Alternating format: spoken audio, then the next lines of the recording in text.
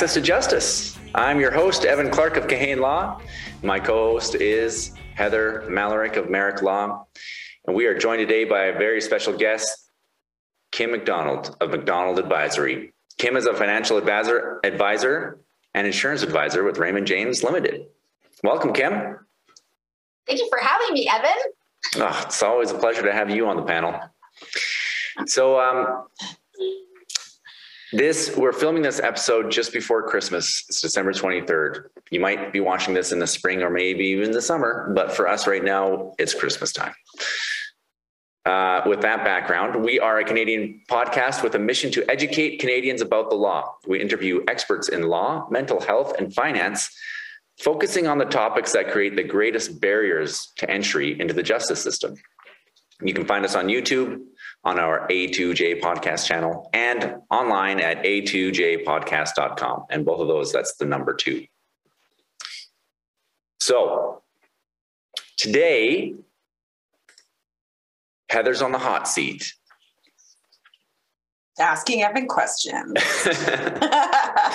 All right, we're both on the hot seat. We're going to do something. We decided to do something a little different this time, which is we know that a lot of our episodes kind of maybe go into a deep dive, which often is helpful, hopefully, especially for someone who's worried about that particular topic. But today we want to kind of do a survey of family law in general, and hopefully get some nice brief snippets of information that hopefully will give someone a good kind of round education about family law.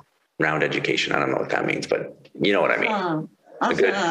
A good grounding in general family law in the province of Alberta. Okay, but we're going to start with Kim. She's got some glossary of terms types questions for us for like terms that we may use all the time on here that perhaps people don't know what the heck we're talking about. Kim. I am so excited to get into this.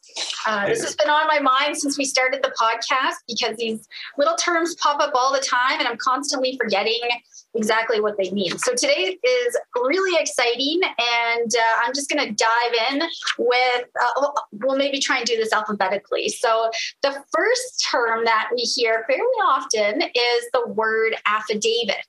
And that gets tossed around like we know what this thing is. And we don't know what this is and how it gets filled out. And do we need a lawyer to do this?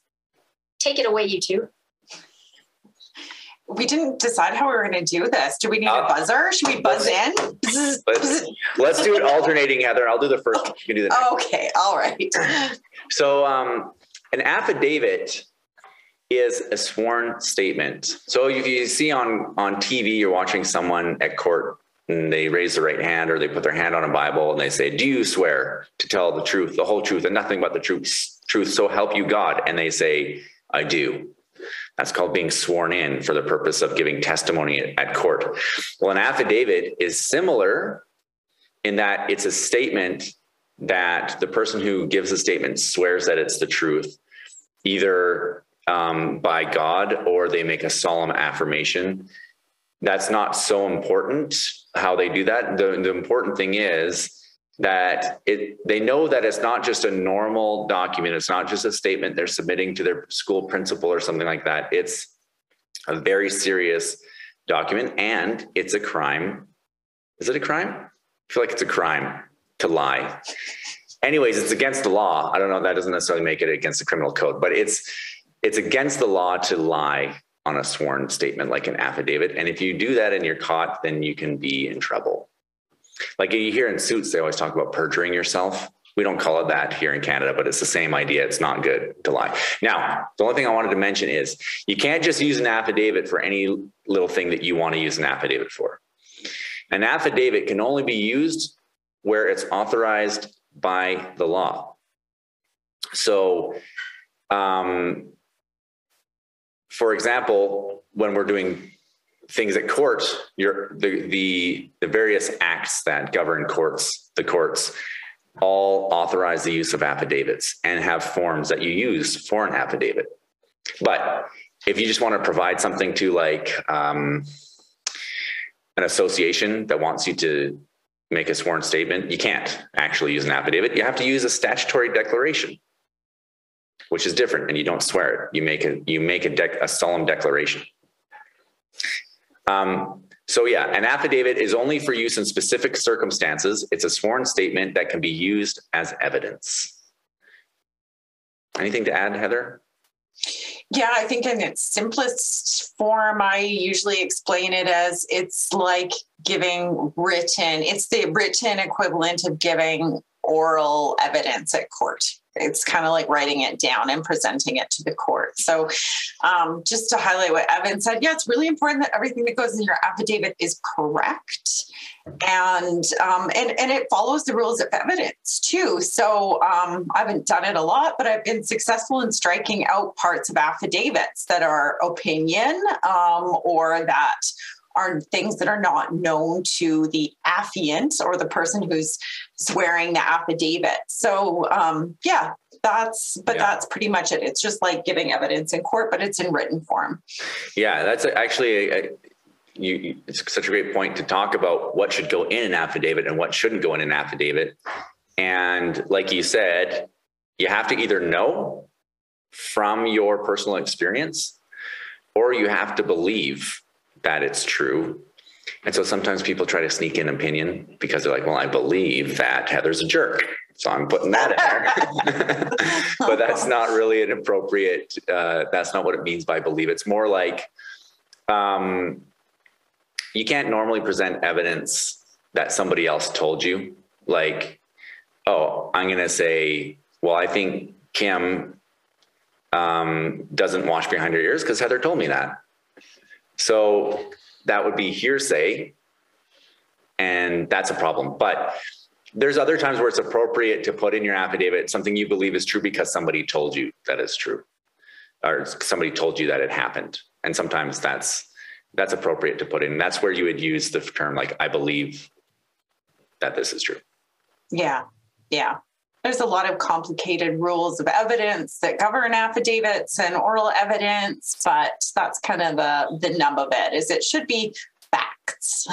And not argument. That's another thing that people love to throw in affidavits, including sometimes lawyers. We just want to sneak in a little argument. And kind of the general rule I use for that is if you're saying, if you start using because in there, that's usually you don't need that state fact.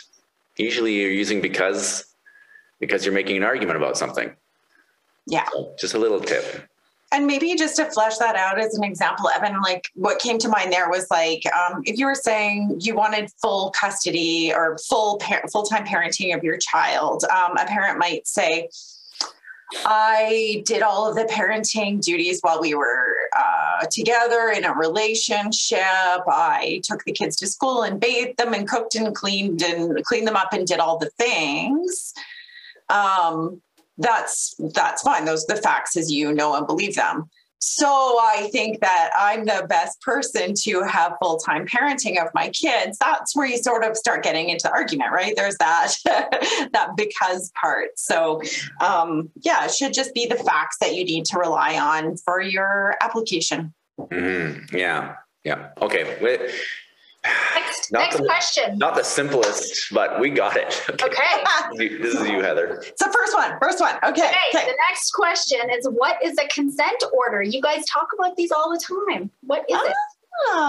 Okay. So some things, this is hard. I knew you were going to ask about orders actually. And I was like, what is an order?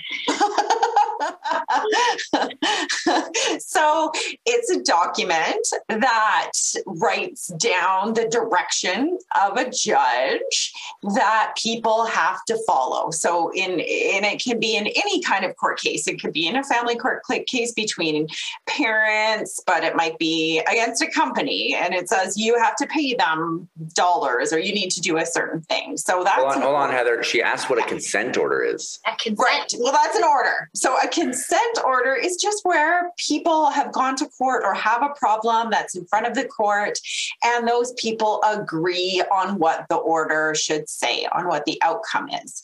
So they go to the judge and they say, we've come to a resolution, so we have this consent order for your consideration. The judge can still ask questions or maybe decide not to grant it, depending on what it is, if they have any reservations or questions, or it actually doesn't align with the law.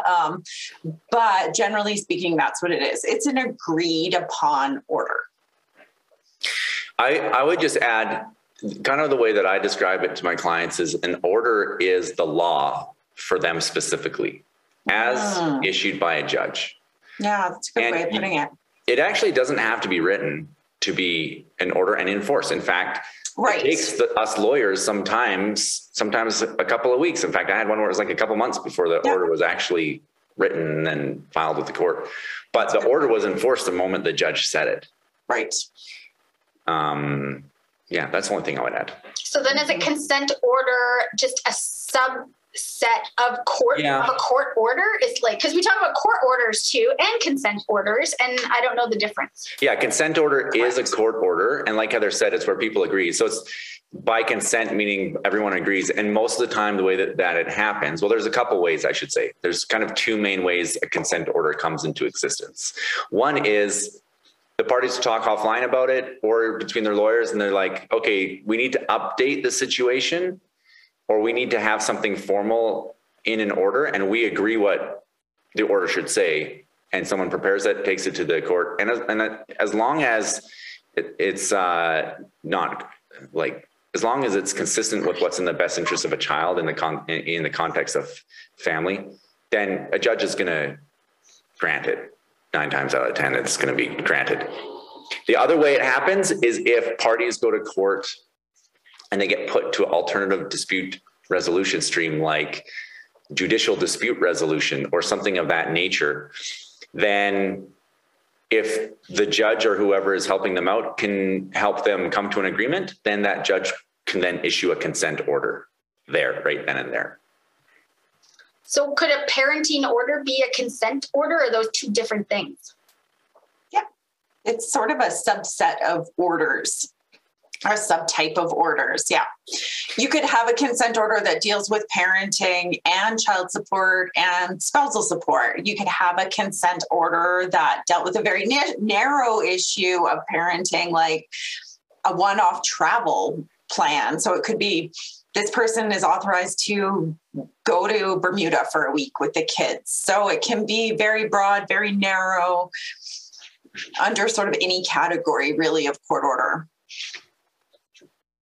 And okay, I've got another question. This is totally done.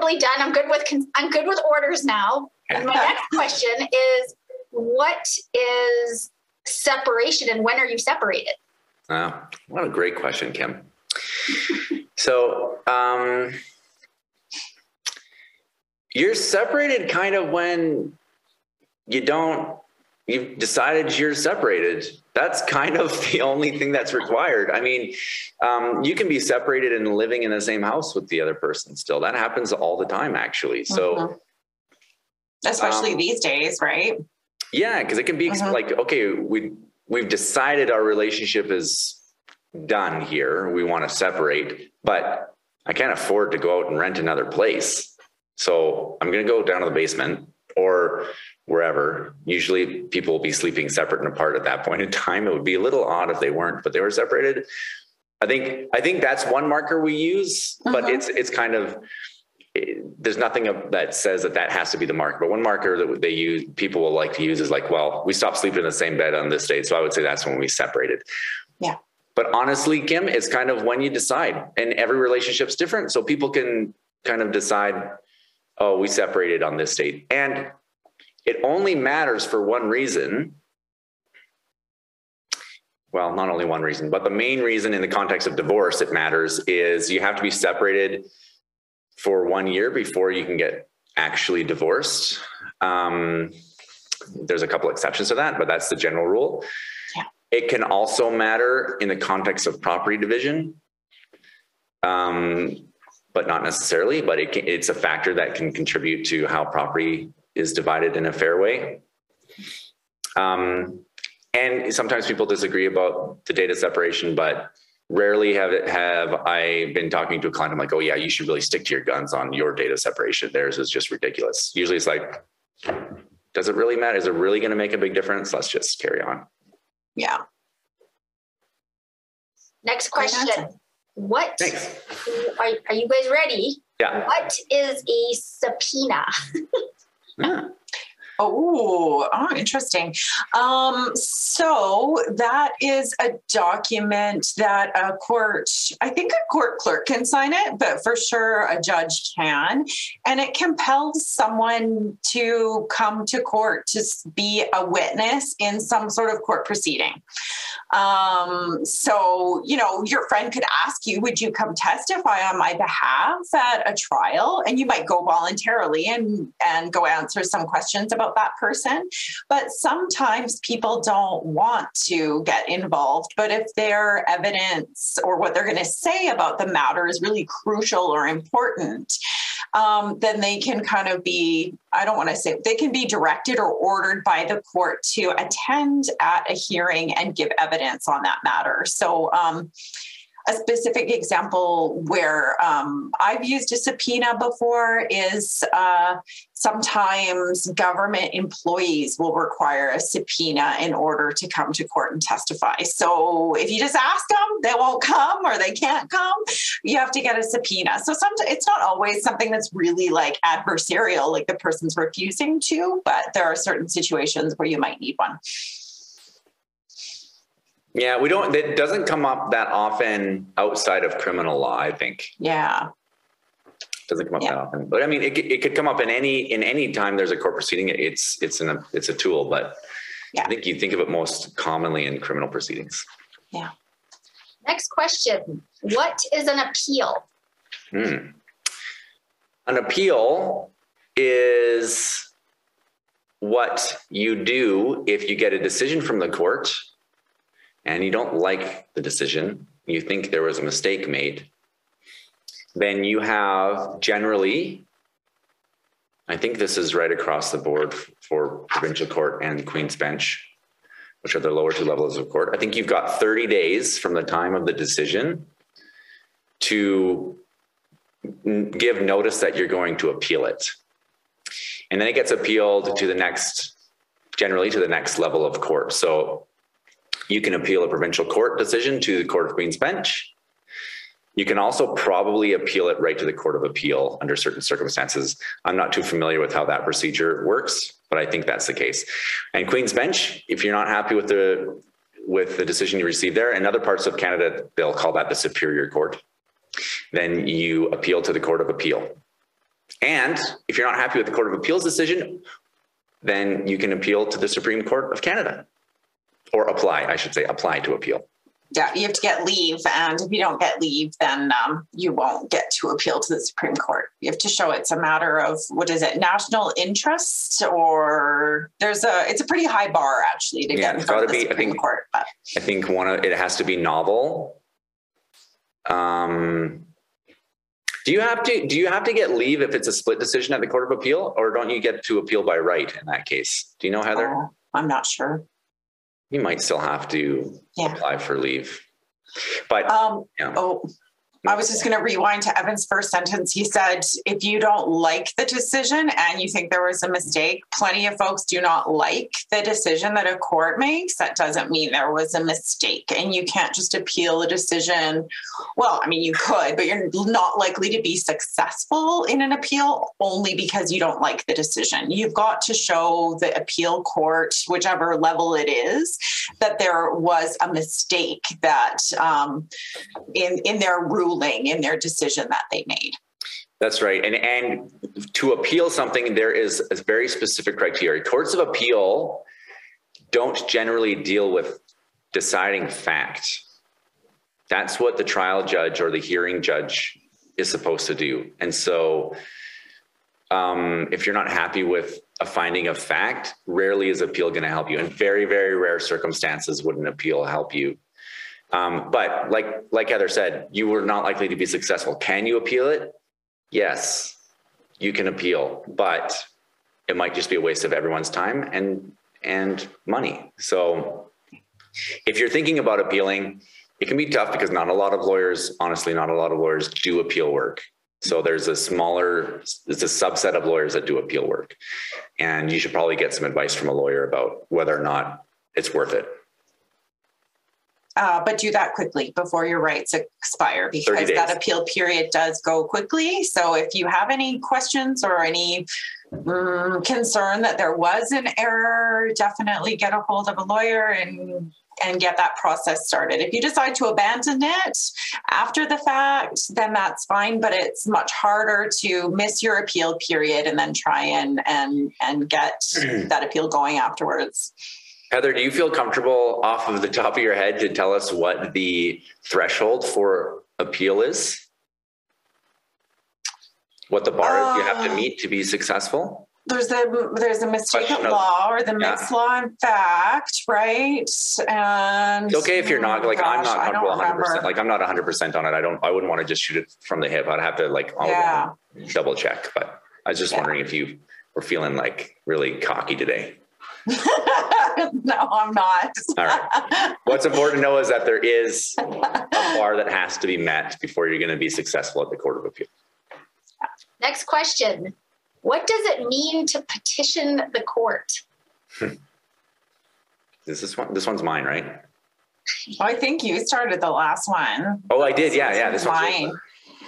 You know, I think that's something that we hear, but that's maybe something Alberta lawyers don't commonly use. I think it just means to make an application or to bring some question to the court, I think. I agree. Yeah. You're asking the court for something. And usually the way we do that is by bringing an application of some kind. Yeah. Okay, next question. Oftentimes we have to seek out a commissioner of oaths, or is it commissioner for oaths? What does this person do and why do we need this? Yeah, it's a commissioner for oaths. People often make that mistake of saying commissioner of oaths. I don't really care. That's fine. I know what you mean. A commissioner for oaths is somebody, and across Canada, we all have somebody kind of like this. It's similar to a notary. We don't really have many people that are just notaries and not lawyers in Alberta, I don't think. I think there's a few, but it's not really common. Whereas in British Columbia, it's a little bit different. They tend to have notary publics all the time because they have an increased scope of things they can do. But here in Alberta, a commissioner for oaths is somebody that has taken an exam from a lawyer and is authorized to administer an oath or a statutory declaration. Administering an oath in the context of either in court or for doing an affidavit, swearing an affidavit. So we talked about how that was a sworn statement. Only certain people could swear you in. You can't just get that sworn by just anybody. It has to be somebody who's a commissioner for oaths, a notary, or a lawyer. And where can you find these commissioners for oaths? So like a lawyer is a commissioner for oaths. We like to say in Latin, ex officio, by virtue of our office of being a lawyer and an officer of the court. So are court clerks. And in fact, that is a great way to do it. If you have an affidavit that you're going to file, trot down to the court with it, go to the counter, swear it right there to the court clerk. They will swear it for you and then file it for you. And that's free. You might have to pay something for filing, but usually not for just an affidavit. Another place you can find a commissioner for oaths is at a registry. Registry offices always have commissioner for oaths, and usually they charge here in Alberta somewhere around $15. Beware, in my experience, they're not familiar with swearing affidavits, and they run into trouble with exhibits on how to handle exhibits. So just beware there. It would probably be better just to go down to the court and get the court clerk to do it because they know how to handle those. Lawyers tend to charge more money for commissioner for oaths services. That's about it. If you want to become a commissioner for oaths, you can do that. There's an application that you can order And then you take a test at a law firm. I administer those regularly. And we offer different options, including I'll give you instruction, teach you what a commissioner for oaths does, and then give you a test that's written and the multiple choice, short answer, one long answer, and then a practical exam where you show me that you can actually administer an oath, etc. And then the lawyer signs your application and puts their seal on it, and you send it away. And a little while later, you get a certificate in the mail that says you are a commissioner for oaths. My final question is what does LLB and JD mean at the tail end of lawyers' credentials? So Heather, you're LLB, right? Mm-hmm. And I'm JD. Yeah. LLB is a Bachelor of Laws. So it's just kind of like the same as people having a BA. They put a BA, Bachelor of Arts, at the end to denote that they've got that degree, or MD if they have a doctorate in medicine. So LLB is a Bachelor of Laws. And then a JD came in with the young folks after my generation. So I don't know what that stands for. No, I'm kidding. I do, but I'll let Evan say. Are you a JD or an LLB? I'm a JD, yeah. It stands for Juris Doctor. It's an American designation that, for whatever reason, we decided to adopt in Canada. So they're both accredited designations. And LLB is what they use in the UK. And there's two L's because it's like a Bachelor of Laws. So there's the two L's to show you that law is plural. I'm not even joking. Like Lloyd? No, that doesn't make sense either. I don't know. Bachelor of Laws and then Juris Doctor. And they're the equivalent designations. So what Heather did is not a bachelor's degree. Well, it is a bachelor's degree, but it's not a bachelor's degree. It's a post-baccalaureate program. It's a professional degree. I did the exact same thing. It's just called something different. Yeah. And I think MD, Heather, I don't think that is a doctorate in medicine. Oh, it's not? It's just a post-baccalaureate degree, medical doctor, because you can be a PhD in medicine. MD. And MDs are PhDs. Oh, right. Maybe we'll get some angry doctors mailing like, hell yeah, it's a PhD. What are you even talking about? Because PhD is Doctor of Philosophy. Oh, right. Because you could go to science and then not even complete a science degree and then go to medicine. Just like for Juris Doctor, that's not a doctorate it means like Latin for doctor of the law, but it doesn't mean, but I did not do a doctorate in law. They're still, and they still call them LLMs. So Master of Laws. And then it's just a PhD in law. So yeah. It's still like the lowest level law degree. And that's it. That's all I wanted to ask you guys today. I appreciate you entertaining my questions. Well, That's kind of fun. You're not the only one that has those questions. So, all right, Heather, we got now onto the meaty stuff. What do you? But we're still going to be quick and snappy, right? We're gonna go through it and give folks the basics, a nice succinct answer to all of these. So, okay, Evan, do you want me to ask you the first question? Yeah, and then you have the questions in front of you, so you're going to be asking all the questions. Just sometimes they're going to be for you. Okay. First child support question. We have kids. We just split up. The kids are with the other parent. Do I really have to pay child support? Yes. Next question. Great. Okay. All right. Yeah. Child support is the right of the child. Each parent has the responsibility to provide for the child, regardless of who the child is living with.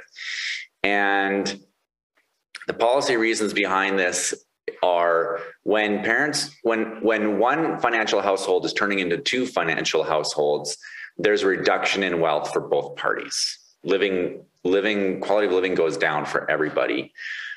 And so, yeah, the moment that you separate, and not just you're living in the same house, because that's not necessarily the threshold, but the moment you're living in separate households, if one person has a children more than 60% of the time, the other person must pay child support. So find out how much you're supposed to pay and start paying it every single month. And if you want to find out how much you're supposed to pay, do a search for child support table lookup and go to the Government of Canada website, and it'll ask you for your annual gross income. Use your line 15,000 from last year's income tax. It'll ask for the number of children, and it'll ask for the province you're staying in. You put all that in and it will tell you how much you pay a month, and you just start doing that each and every month. And if you do that, you're not a deadbeat. You are doing everything that you are required to do to support your children. Okay, so then who pays child support if there's shared parenting? You mentioned 60% in your previous answer. So what if you're sharing the kids 50-50 or 60-40? I knew you were going to ask me that, Heather. Well, the answer is... Natural follow-up question. The answer is, it depends. So sometimes we lawyers like to pretend that there's a hard and fast rule that once you've crossed that 60-40 threshold into shared parenting, as using that as the definition, that now you each pay each other child support and set off that amount. So in other words, if I'm paying you, Heather, $1,000 a month and you're paying me $1,500 a month, you only have to pay me $500 a month, because that's the difference between the two. Right. But that's not always appropriate to automatically assume that that's how it should be done, especially if the situation was not like that for some time and now it's all of a sudden changed. That does not necessarily mean that the finances for the households are appropriate to be dealt with that way for child support. So generally speaking, and especially if it's right at the beginning, generally speaking, that's the way we do it. We do a set off. You would pay the difference. The higher income earner would pay the difference between the two child support amounts. But just be careful. Don't assume that is 100% the way it should be, or that is the hard and fast rule, because it just isn't. Yeah, there's more leeway there. Okay, next one for you, Heather. Next up, do you remember what it is? No. You're gonna have to ask yourself. Okay. Heather, what about if there's an adult child at home and they're going to university? Does anybody have to pay child support for that child? So again, this is kind of one of those complicated questions that it sort of depends on the circumstances. But typically speaking, under the Divorce Act, children remain children of the marriage, which is sort of the key concept for whether or not child support gets paid for them, so long as they're under the age of 18 or over the age of 18 and cannot leave the charge of their parents. So falling under that, can't leave the charge, usually full-time attendance at university falls under that, or by reason of illness or disability. So if you've got a child that isn't able to work or support themselves because of illness or a disability, then child support might be in play. The question is, when you do have an adult child of the marriage, is who pays and how much? And that really is a big question mark, because there's quite a bit of case law that talks about the factors that need to be looked at to determine that. So you're going to look at whether based child support is appropriate even in the circumstances. So is the kiddo living with one or the other parent? Are they living in a dorm? Are they living in the same city as one of the parents, or somewhere halfway around the world? And then secondly, the big cost is university. So tuition, books, all of that stuff can be pricey and expensive. So how does that get divided between parents? And particularly, this seems to be more of an issue if the child's living away, because it's like, well, they're not living with either of us, so who should be paying for this? So sometimes parents start with the proportionate rule, so looking at incomes, but that's not necessarily appropriate, and the law definitely gives a lot of flexibility there. So and then you start looking at contributions from the child as well. Do they have access to scholarships, to bursaries, to student loans themselves? And then sometimes, not usually for first degree, but sometimes further on pursuing further studies, the court will even look at whether or not the child is pursuing I don't want to say, is it reasonable course of studies? I'm trying to think of what the wording from the case law is, but something that will result in a reasonable prospect of employment or some sort of success. Yeah. And that they have a reasonable chance of succeeding in the program. Like, so yeah, that's one of those, it kind of depends. One of those kind of it depends answers. I would just add on to that is one thing that I think we wanted to mention before in one of the earlier answers was child support is generally not flexible. Generally, it is set in stone because it's the right of the child. Parents are not allowed to negotiate the child's rights away from the child. And so you don't get to decide, like, I'm going to, instead of paying child support cash to my ex-spouse's bank account, I'm going to pay the kid directly as they have needs. You can't do that. That's not appropriate. Instead of paying into my ex-spouse's bank account, I am going to pay for a car. That's also not appropriate. The court is not a fan. Also, you don't get to dictate how your ex-spouse uses the child support money that you pay. You pay the child support by paying it directly to the other parent. And then it's up to them to make sure that they're using it to support the child appropriately. Now, so not flexible. You got to pay it, and that's the way it is. However, the situation that Heather was just talking about, good news. Now you can be flexible, whatever you can agree to that's going to help meet the child's needs. The court, as she said, can be way more flexible, and it's just a different situation, especially if the adult child is like living away from the home, staying in a dorm. Like maybe then it is appropriate for the parents each to pay the child money into their bank account. Yeah. So while it's certainly not like the rule that now you start paying the child directly, that's not true, but there is room for flexibility if the parents can agree on how they want to support that child. There's way more flexibility. All right, come at me, Heather. Okay, next question for Evan. I somehow just haven't been paying child support for a long time, and I got a notice that I owe $60,000 in child support. What do I do? Can I get rid of those arrears? You're what we call a deadbeat, Heather. Oh no. Yeah. Okay. So you get a notice that you owe $60,000 in child support arrears. We're making some assumptions here. And that we're going to assume that, number one, there was a court order. That's why there's an arrears notice here, because that's the only way that would happen.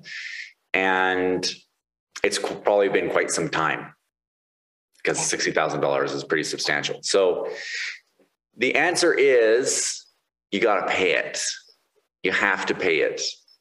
And you have to figure out a payment plan. And sometimes you can work with the provincial maintenance enforcement program. In different provinces, they call them different things. And here in Alberta, we call it maintenance enforcement program.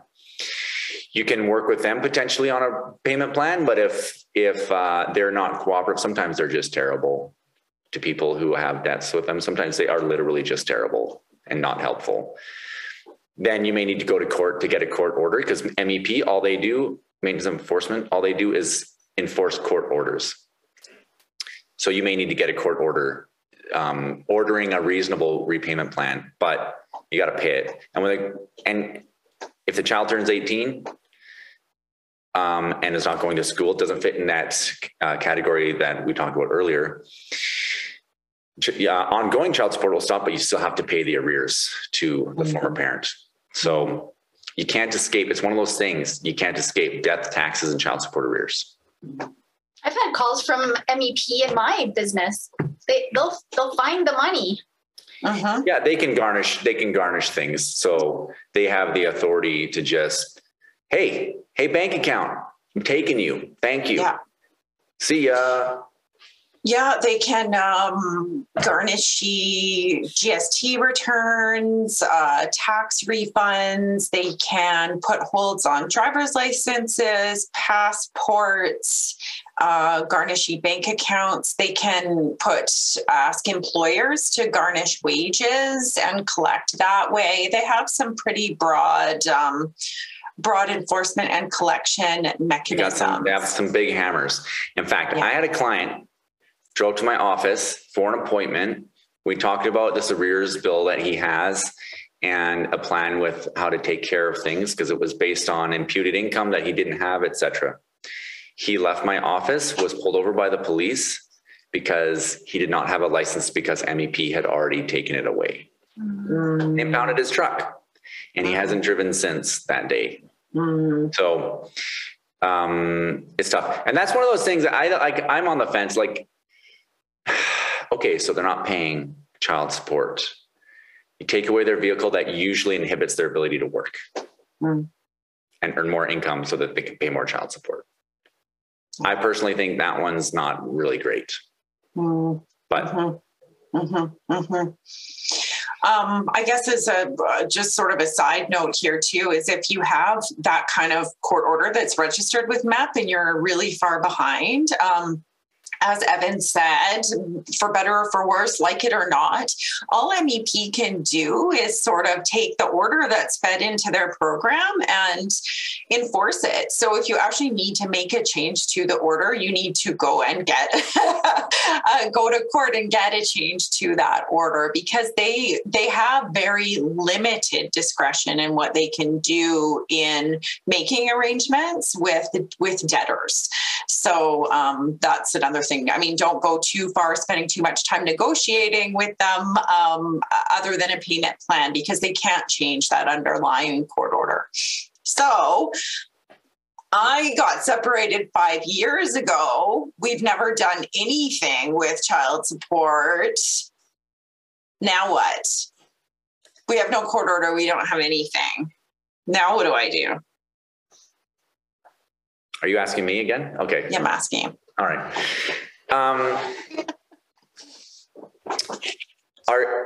Sorry, am I the payor? Am I answering the question for the person who's supposed to be paying? I think you could pick either one. Why don't you let's go with recipient. Okay. So he's never paid me anything, but now I'm having a really rough patch. I need the money. Yeah. I know he probably should have been paying the past 5 years, or she should have been paying the past 5 years. Now what do I do? Can I go backwards? Yes, you can go backwards. This is called retroactive child support that will result in an arrears amount. And so whenever you're faced with a situation like this, there's a number of ways to handle it. Let's assume that negotiations won't work. And so we've got to go, we're just going to skip right to how do we do this using the court process? And the answer for that is you would have to start a court application. There's any number of ways you could do this depending on what the strategy is for your particular situation.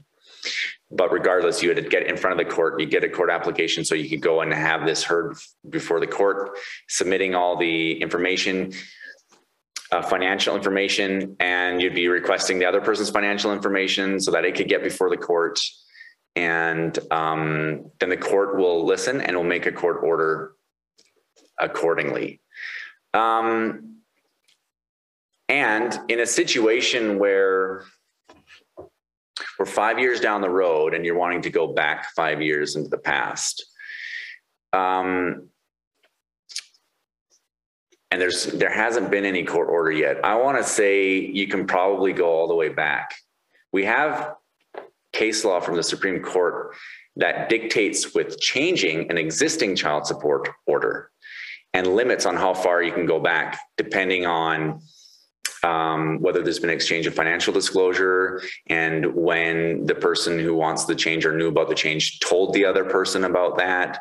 There's limits on how far you can go back for those purposes. But I think, and Heather, please correct me if you think differently, but I think you can probably go back the full 5 years if nothing's happened so far. What do you think? Like you're thinking of Contino in those cases, right? Contino and the Contino's partner, Colucci. So those, I'm pretty sure those have to do with varying child support. Yeah, you're right. Yeah. Because it's the right of the child. It's the right of the child, and the person has to pay. Yeah. And even under those cases that we mentioned, they, one of the reasons the limit generally is 3 years. You can go back 3 years is the general rule. From effective notice. Yeah. Or back to effective notice to a maximum of 3 years, or is it 3 years? Yeah, I think that's what it is. But that's not where it ends. If one of the reasons that if there's been what they call bad behavior on the part of the other person because they're not providing their financial disclosure, that's one of the things that constitutes bad behavior, then you can go back further. So look, don't go 5 years. First of all, get on this right away. As soon as you get separated, you should be sorting out child support. It's the right of the child.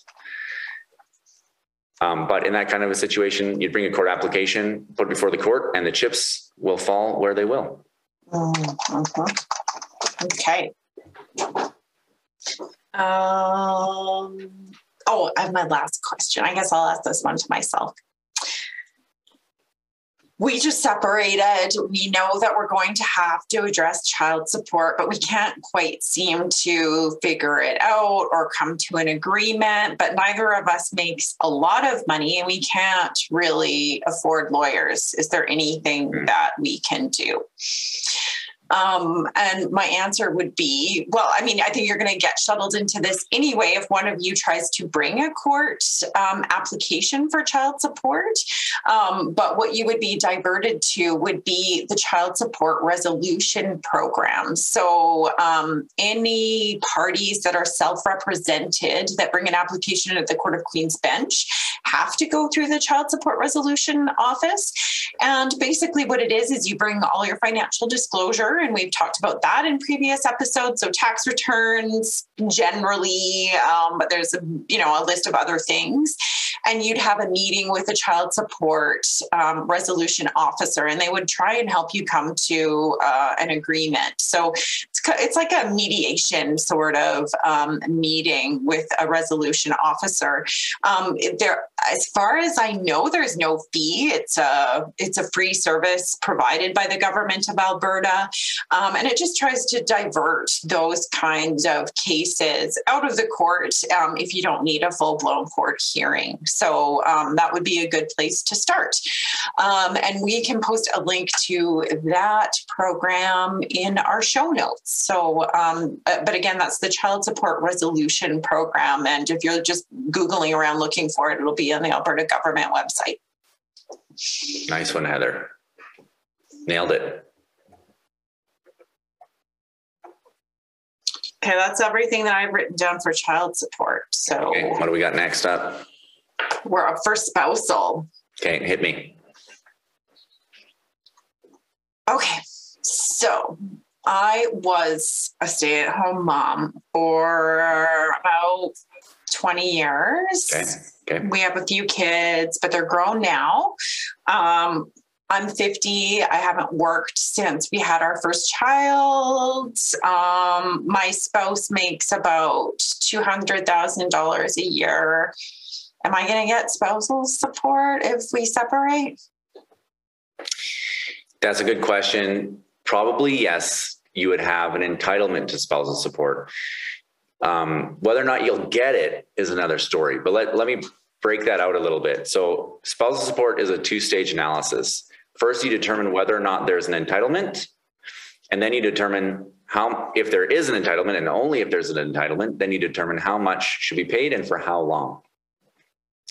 So there's three grounds for entitlement for spousal support. Contractual, where there's a marriage agreement or some kind of contract in place of dealing with spousal support. That's not the case here. It's rarely the case. I've not come across that very often, although I've helped clients enter into those types of contracts. The next is compensatory, and then the third is non-compensatory.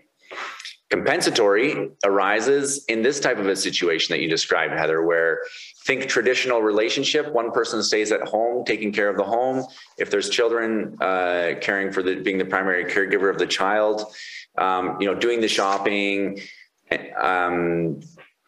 this type of thing, homemaker type activities. But honestly, I don't think the court really cares whether or not there was actual homemaking going on. If one person stays at home, tends to be what they're looking at.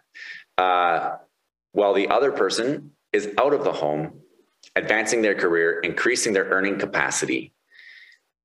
Then the phrase is compensatory, that's the entitlement. The person that stayed at home deserves to be compensated for the sacrifices they made by not being out in the workforce and increasing their earning capacity. So they have a right to share in that earning capacity that they actually helped build by allowing the person to be out of the house, working and advancing their career.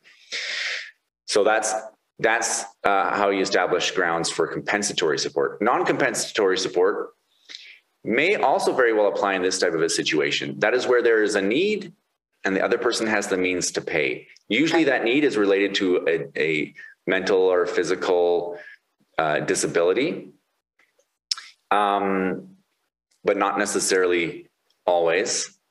And that need, though, it should have a relationship with, or a nexus, sometimes courts like to say that word, nexus, with the relationship or its breakdown. And the stronger that nexus is, the more likely there would be an entitlement on non-compensatory grounds. Right. So we don't need to get into how much or how long. The question was, do I get it? And the answer is, yeah, probably. Could I expect child or spousal support? And I guess on the needs basis too, it's important to sort of recognize that that's not the same gauge in all circumstances. So we're not using like a measuring stick of like, what is the bare minimum amount that a person needs to survive? And that's what they'll get. It's going to be relative to the relationship and to the recipient's ability to become self-sufficient. So in my example, where the person that's seeking spousal support is really quite a bit later in life and late in their career, their advantages or their ability to retrain or to take advantage of career opportunities are going to just necessarily be limited by their age and stage in life. They're not going to be able to get up to that self-sufficiency level as quickly. And if they become accustomed to, I can't remember what I said in my fictional example, but I think I said $200,000 a year. Yeah, something like that. That person going to an income of $1,200 a month is probably not going to meet their needs in the relative scheme of that family. So it's pretty context dependent. Yeah, that's such a good point. When we're talking about needs-based support or non-compensatory support, it's not objective, it's relative. Mm-hmm. And sometimes might not expect that. So if somebody, like the cases that you read about, because they have all the money to go to these long trials and stuff, is like, they're millionaires, they got tons of money, and there's really no need, really. Mom's getting a lot of money from child support or whatever, but there is a need because they use the context of the relationship to determine whether or not there's that need. Yeah, good point. That's right. Yeah. There's one case that, you can find it. It's, I think it's the Hughes, I might have mentioned this in a previous episode, but the Hughes car wash folks, and it's a reported public decision. But if memory serves, I think the fresh flour budget in that case was somewhere in the thousands of dollars a month. Like it was but that was considered a reasonable expense in the pattern of spending of that family. So it's really depends on the circumstances. We find it Kim, I laughable. felt like you were twitching. You had something you wanted to ask or say in there. No, I read that case. Actually, I don't spend my time reading case law, but I actually did read about that case because it was interesting in terms of dollar values moving around. Yeah. It's a wild one, but it's not the only one out there. Yeah. All right. What do we got next, Heather? Okay. Next one. I've been a stay-at-home husband with 6 kids. No, that doesn't work. Oh yeah. And my wife makes $120,000 a year. Am I going to get spousal support on top of the child support for the kids? Okay. So the first thing I'm going to do here is I'm going to go to the child support table lookup on the government's website to see how much child support would be payable on an income of a gross income of $120,000 for 6 children. And the answer is $3,390 a month. Now, I didn't do the math for how much tax comes off that gross income, but it's not insignificant at $120,000. A good chunk of that money is going to go to taxes and so forth. So the important thing to know here is child support has priority. So child support is taken into consideration when we do spousal support calculations. And in the previous question, we had talked about whether or not there's an entitlement. Well, now we need to talk about how much and for how long, I guess. Well, we don't need to talk about how long, but we can talk about how much. Yeah. The way we determine that, well, first of all, there's no hard and fast answer. It's not as black and white as child support, where it's the right of the child and there's nothing you can do about it. It's way more flexible and people can agree to whatever they want to agree to. And so the government has published these spousal support advisory guidelines that really are guidelines. They also publish child support guidelines that aren't really guidelines, they're more of the rule. But spousal support advisory guidelines really are more like guidelines. And so they have kind of complicated formulae for calculating spousal support depending on the length of the relationship, length of the cohabitation, whether or not there are children still living at home, and how close the parties are to the age of 65. All of these things are taken into consideration. There's slight changes to the formula depending on those factors. So in this case, how long were you married for? Do you remember, Heather? Well, we have 6 kids, so I'm going to say at least 12 years. So 12 years. The youngest child is like brand new. Yeah. So if there were no children, the starting point would be, for length of time anyways, would be 6 years to 12 years, somewhere in that range. But when there's young children, the starting point is indefinite. I know I just said we weren't going to talk about duration, but here I am talking about it. The starting point is indefinite. And that doesn't mean forever. It means right now we don't know how long it needs to be paid for, and we'll look at it later down the road. As for how much, we punch it into this, we put the incomes into our calculating machine, and we have special software that does this for us as lawyers. And it spits out the child support numbers, and then it spits out a range, low, medium, and high, of the spousal support from the spousal support advisory guideline formula. And in this case, I wouldn't be surprised. I haven't punched them in to find out exactly, but I would not be surprised if there was 0 spousal support payable, even if there was a good entitlement, simply because once you, and you didn't say how much money you make, Heather, but even if you're making any kind of money. I'm a stay-at-home parent, yeah, so nothing. I'm not making anything. Right.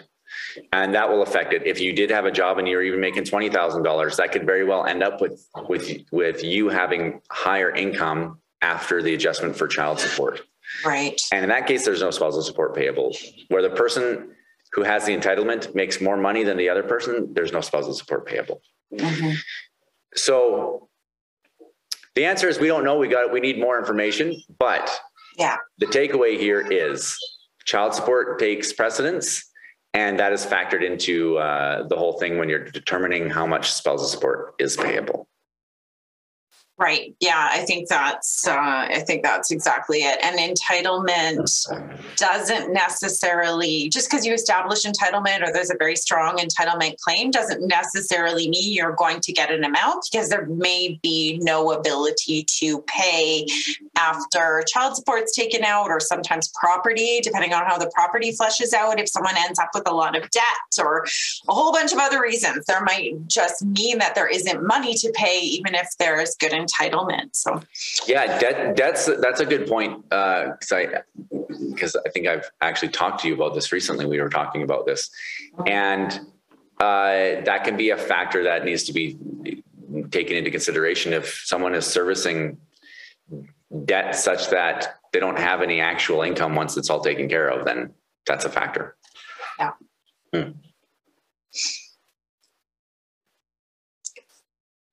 Okay, next question. Kim, do you have anything that's burning in your mind on spousal support? We had one more scenario, did we not? The married for 5 years, ex is just a total bum, never worked, no kids. Do I have to support this loser, and for how long?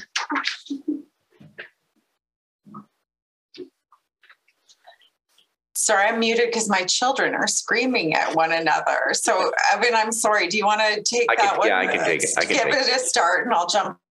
Okay. So, like I mentioned before, sometimes it seems that the court doesn't care whether someone was just being a bum or was actually providing some kind of value by staying at home. Sometimes it seems to me that sometimes they don't really care that much. But there's a couple of things that I wanted to get at through this question. And the first one is the duration for a marriage that was 20 years, less than 20 years. The starting point is half the length of the relationship to the full length of the relationship. So in this case, they were together 6 years, right? 5 or 6. Yeah. Yeah. It'd be like 3 to 6 years could be what you might expect for duration if there's an entitlement and an amount that can be paid. The other thing I wanted to point out was this person, let's say they're capable of working and they're like we said, they're a bum. They're just like, no, I don't want to work. Why would I work? You make lots of money. You just pay me spousal support. I have an entitlement to it because I stayed at home. And one of the factors, or one of the objectives, I should say, of spousal support is to promote self-sufficiency as far as it's reasonable to do that. And so wielding that as your weapon, you might go to court and say, this person should have, first of all, doesn't have an entitlement. If they do have an entitlement, then they should have income imputed to them. That's a fancy way that we say that we should just pretend like they are making money. So that'll encourage them to actually make money. And so we'll say, let's say they have no skills. Well, they can at least make minimum wage, and let's impute an income of about $25,000 a year to them. And then that will affect how much spousal support would be payable. The other thing I wanted to really drive home is if you go to court for spousal support and people don't agree about it, so you have to go to court to get an answer. You may have heard of regular chambers or special chambers. Those are two types of what we call interlocutory hearings. Interlocutory just means kind of in the middle of the process. They're not meant to be final decisions. To get a regular chambers hearing can take about a month or so, depending on how busy the courts are. Special chambers can take 3 to 6 months, again, depending, to get a date, even to go and be heard. The only way you get a final answer is through a trial. Trials can take usually somewhere around a year from the date you schedule them before you actually are appearing in trial, and are expensive in both time and money. So the first place you'd end up at the court would be in one of those interlocutory hearings, like special chambers or regular chambers. And it seems to me that the court tends to not do a full analysis on spousal support at this stage, because they're just trying to kind of make it livable until the trial happens. They're not making a final answer on whether or not there's a spousal support entitlement. So what they generally do is they look at simply, is somebody really poor? Does somebody have a need here? Does the other person have the ability to pay? Then I'm going to make what they call an interim, meaning it's just meant as a stopgap, without prejudice, meaning they haven't made a decision based on the facts. Yeah. And this can be overturned later, and the person can get credit for having paid this amount, and the other person has to pay it back. Interim without prejudice order. And so what's likely to happen is if one person's really poor and the other person is making pretty decent money, at an interim hearing, the court will probably say, well, until you get to trial, you're going to pay spousal support because I'm not going to decide whether or not there should be that amount paid right now. Okay. Yeah. I'm just kind of looking at my other screen if anybody's watching on video. And what I'm looking at is, and this is for any listeners out there who might want to do a deep dive or do some research on their own. But one document that I go to or send clients to sometimes is the user's guide that goes along with the spousal support advisory guidelines. So it's oh goodness, it's well over 100 pages, but it's also available online. And it really breaks down a whole lot of these different factors and tree branches, really, if you will, that go into the question of spousal support. So, I mean, obviously you can go get, or we encourage you to go get legal advice from a lawyer. But if you want to get familiar with what, a lawyer is going to be asking you about, or you want to do some research on your own, and you're into reading and doing a deep dive, I would, I definitely point you in that direction. So we can put a link to that as well in the notes on this episode. So that's the I'm just going to say it again. Advisory Guidelines User Guide. Yes, the user guide, and that's published. There's a couple of professors, Canadian professors, that know spousal support inside and out. They've done the survey of case law. They look at judicial trends, and it's published on the Government of Canada website. Yeah, I also use that. Look, spousal support is a contentious area of the law, and the law is not particularly helpful. It's nice when the law just tells you this is how it is. You just do this. Here's a simple test that anybody can apply.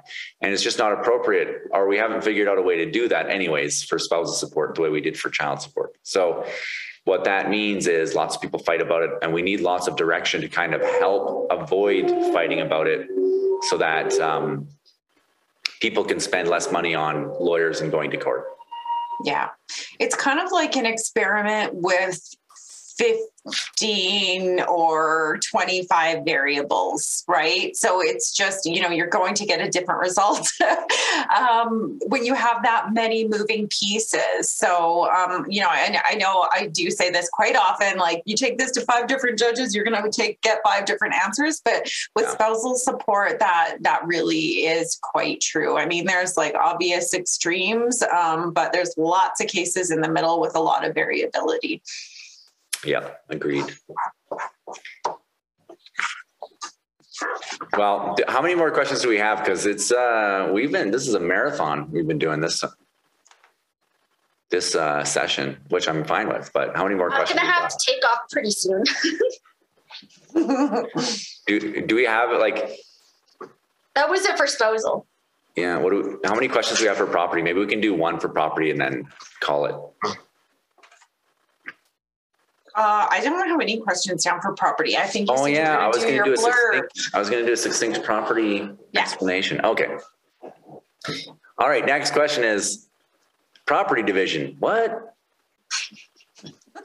So when you're getting a divorce or you're splitting up, and in Alberta, this applies whether you're married or you're adult interdependent partners. And we're not going to explain what that is right now, but it's a defined thing from the Adult Interdependent Relationships Act. So you can always look up that and look up that defined term. But if you categorize either of those, then the Family Property Act, governs the property division. The starting point is this: all property that was acquired during the relationship belongs to both parties equally, regardless of whose name it's in. So equally, 50-50. All the property that was acquired during the relationship, doesn't matter whose name it's in. That's the starting point. Subject Bank to accounts, yeah, houses, cars, boats, TFSAs, Bitcoin. What about pets? They're Yeah. assets, right? Pets. I did just read an article saying we need to stop. We need to give pets human rights and stop thinking of them as property in Alberta. But right now, they're still considered property. Okay, subject to exemptions. Exemptions, there are 5 categories of exemptions. Dang it. I had it up here on my screen to help. And then I scrolled. I have that, but it doesn't help you, Evan. I'm just going to watch you. What's the section number? Watch you squirm. 7. Section 7. Okay. Oh yeah, there we go. Okay. So I know them, but there's a few things that we want to like really look at the wording because the wording is important. Okay. So those 5 exemptions are any property that you acquired before the relationship, any gifts. This can be a gift from one spouse or partner to the other. It can be a gift from a third party. Inheritance. Proceeds. This is where I want the wording. Proceeds from an insurance policy that is not an insurance in respect of property, unless the proceeds for loss to both are for both spouses. So if it's not property insurance, the proceeds from insurance, if it's just for one of you, is exempt. And the other one is an award for settlement for damages in tort in favor of a spouse, unless it's for both of them. So damages in tort speaks to, tort is a fancy lawyer word for, I actually don't even know another way to say it, but basically something you can sue somebody for. Yeah, like damages. Private wrongs. Yeah, private wrongs. So think negligence, defamation, negligence. Most personal injury sort of falls under there. It's not a tort on its own, but I think there's even one depriving one of the marital delights or something like that. It's not one used very often, but I think it might actually not be one anymore. But those are torts, private wrongs. I like the way you said that, Heather. So anyways, proceeds from a court case where you sued somebody, those are exempt. So what is exempt? The value of the property, the date it was acquired, or the date of the relationship, whichever is later. And in order to keep that exemption, the property needs to remain in one person's name alone. In a bank account that's just in that person's name, for example, placed into it can be traced. So paid down a down payment or on real estate, or paid down a mortgage if that real estate is in one person's name only. If it's put into a joint asset, it immediately loses half of the exemption because it's deemed to be a gift to the other person. That's where we go. So that's how it's categorized. I would just say one other thing. There's kind of a catch-all in the Family Property Act. And that catch-all, or I should say overriding principle is a better way to say it, is in so much as it is fair and equitable. That wording is used quite a few places when we're talking about how to divide the property and what property should be considered family property to divide. It has to be fair and equitable. There may very well be cases where the parties even got married, but remained financially distinct from one another and made their own choices. One person made bad choices, one person made good choices. If they really maintained financial distinctness and remained separate financially, probably it would not be fair to then divide equally. But that's very rare. Most married couples aren't in that kind of a situation. And even if you think you are, you probably aren't. It's quite rare. But that is still an overriding principle. It should be fair and equitable. Most of the time, it is fair and equitable that everything's split 50-50 subject to those exemptions. So the next step that you do is, in order to actually divide the property or determine how to do it, according to the Family Property Act, is you make an inventory. What is the family property? Make a list. Then you assign a value to each item of property.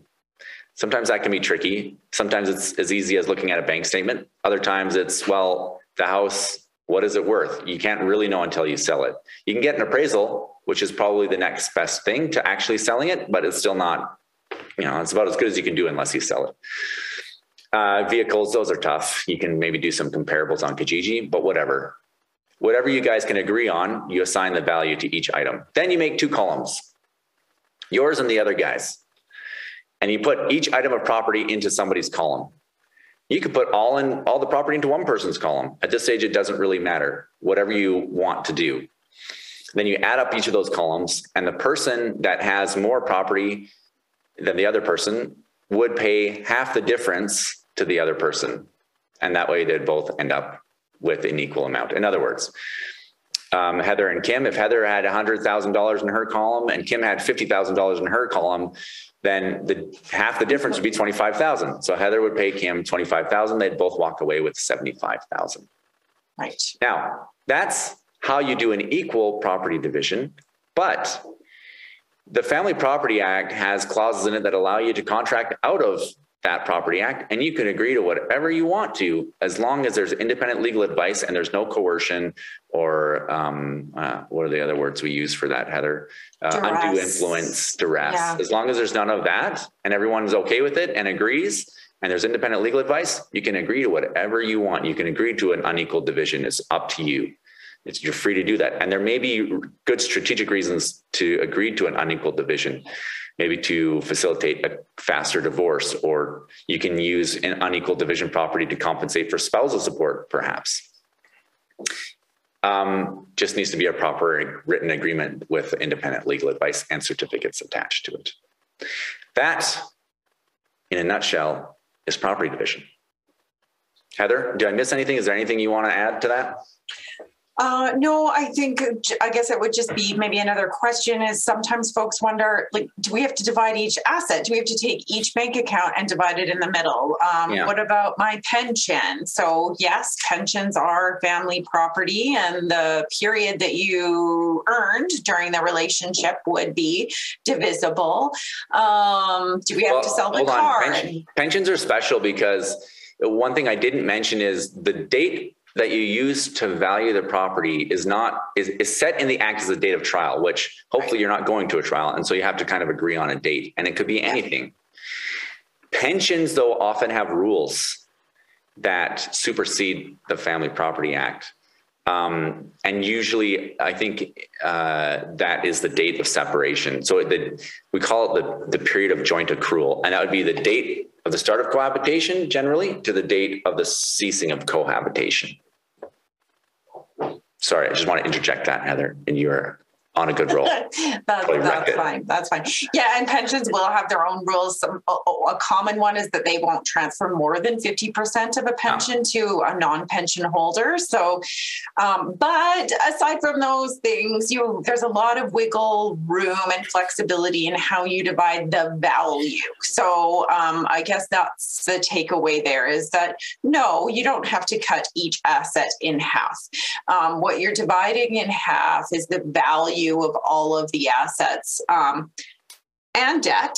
I mean, we didn't talk about putting debt into this column, and the Family Property Act doesn't really talk about debt a lot, but we do put that in there because the mortgage, of course, is going to tell us about what the value of the home is that person is ending up with and so on. But anyway, you're not dividing each asset, you're dividing the overall value that the family accumulated during the relationship. So there's a lot of flexibility there. You could keep a whole bank account, but give the car to someone and horse trade those things. Yeah. And I think a lot of challenges people run into when they're trying to divide the property is thinking about whether or not it's fair and equal, and being worried that it's not.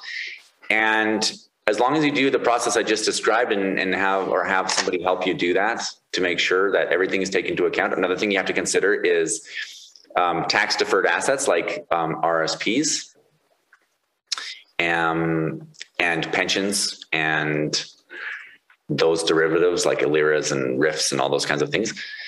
Kim can tell you all about them and why they're useful in your financial plan. Those, you need to take into consideration the fact that the value you see right now is the before tax value. And if you were to cash them out, you would then be taxed on them. And so usually, we've talked about this before, usually we use somewhere around 25%. But yet that allows you to compare apples to apples. You can then put the RSPs into that whole division and say, okay, you take this much of the RSP, as long as you deduct the taxes, theoretical taxes from them, then you can compare that to the rest of the property easily. If you don't, you'll get a skewed number and it won't be fair. Yeah. And finally, the wedding ring, does that have to be divided in half? The wedding ring, Kim, is a gift. Mm-hmm. And what are gifts? They are exempt property. And so the wedding ring is a gift. That's how it's interpreted at law. There are some challenges, like, I mean, that sound like that's real simple and just there you go. And there's the answer. But everything needs to be taken in consideration. Not everybody is the same. Generally speaking, that's how it's handled. One challenge you might run into is if you are Indian, where gold is a very important part of the marriage ceremony and gifted from both sides of the family to the opposite or to both spouses. And it's a very important aspect of the relationship and the marriage. And there's cultural considerations there about how the gold is considered and what its use is. So that's kind of something that needs to be taken into consideration. And I'm not going to give you like a hard and fast rule of how that gold should be handled. But the wedding ring, generally, it's a gift. And the person who got it gets to keep it forever. Yeah. Yeah. Or sell it upon it. Sometimes I've had this a little bit. I can't even remember how it ended up unfolding, but where there was like a sentimental attachment to a ring as well, like something that was like a family. Oh, like it gave, like the husband gave his grandma's heirloom wedding ring. Right. That could be tricky, but I think it's still the starting position is that was a gift as a promise for marriage, and that promise was fulfilled. Yeah, and it can be difficult because then that's an emotional piece as opposed to like just a. But you know what you could do there? Spreadsheet. You know what you could do there, Heather, is in that type of situation, the spouse probably doesn't want to keep the wedding ring. Right? Like I was saying, you get to keep it forever. Well, nobody really wants to keep a wedding ring when you're getting divorced. Yeah. Right. It's like, oh, look at this. Remember my first marriage? That was awesome. Or my second, whatever. Right. Like that's not, you don't want So come to think of it, I think what they decided to do in that case was to gift it to the child or one of the children. Oh, there you go. Yeah. Any number of ways you can handle it. Another way you can handle it is say, all right, I'll give you the wedding ring, but then I'm taking an extra $5,000 or however much the wedding ring is worth. Yeah. Okay, well. All right. Good answer. This was a long session, and it's like, I don't think you're working tomorrow, Heather. I'm not working tomorrow. We just were so dedicated to this podcast that we stayed extra late to hammer out this episode for all of you. Even though all I want to do right now is go home, and I can't because I have to do more stuff at the office so I can be done for the holidays. Well, I'm going to meet Kim at the mall and help her with her shopping because we kept her late. So yeah. Well, let me finish it off then. This has been another episode of Access to Justice. Thanks for listening and or watching. And if you have any questions you'd like us to address on the podcast, send an email to access2justicepodcast@gmail.com. That's access2justicepodcast@gmail.com. And we'll do our best to get you an answer on an upcoming episode. Thanks, everyone, and have a great evening. You too, Evan. Bends the trees Any information in this video is general information only and is not, nor is it intended to be, legal advice. Watching this video does not create a lawyer-client relationship. You should always seek the advice of a lawyer or other qualified professional for advice regarding your individual situation. While we take care to ensure that the information contained in this video is accurate and up to date, we make no warranties or representations as to the suitability, completeness, or accuracy of the information contained in this video. Any reliance you place on the information is at your own risk. Kahane Law Office, Merrick Law, Heather Malarick Professional Corporation, Evan Clark Professional Corporation, Evan Clark, Heather Malarick, and any guests will not be responsible nor liable in any way for any content, including but not limited to any errors or omissions in the content, or for any loss or damage of any kind incurred as a result of any content communicated in this video, whether by Evan Clark, Heather Malarick, or by a third party. Kim McDonald is a financial advisor with Raymond James Limited. Information provided is not a solicitation, and although obtained from sources considered reliable, is not guaranteed. The view and opinions contained in this media are those of Kim McDonald, not Raymond James Limited. Securities-related products and services are offered through Raymond James Limited, member Canadian Investor Protection Fund. Insurance products and services are offered through Raymond James Financial Planning Limited, which is not a member Canadian Investor Protection Fund. Raymond James advisors are not tax advisors, and we recommend that clients seek independent advice from a professional advisor on tax-related matters. Insurance products and services are offered through Raymond James Financial Planning Limited, RJFP, a subsidiary of Raymond James Limited, which is not a member Canadian Investor Protection Fund. When providing life insurance products, financial advisors are acting as insurance representatives of RJFP. Darkness of the dales dissipates, declines, because of he who turned water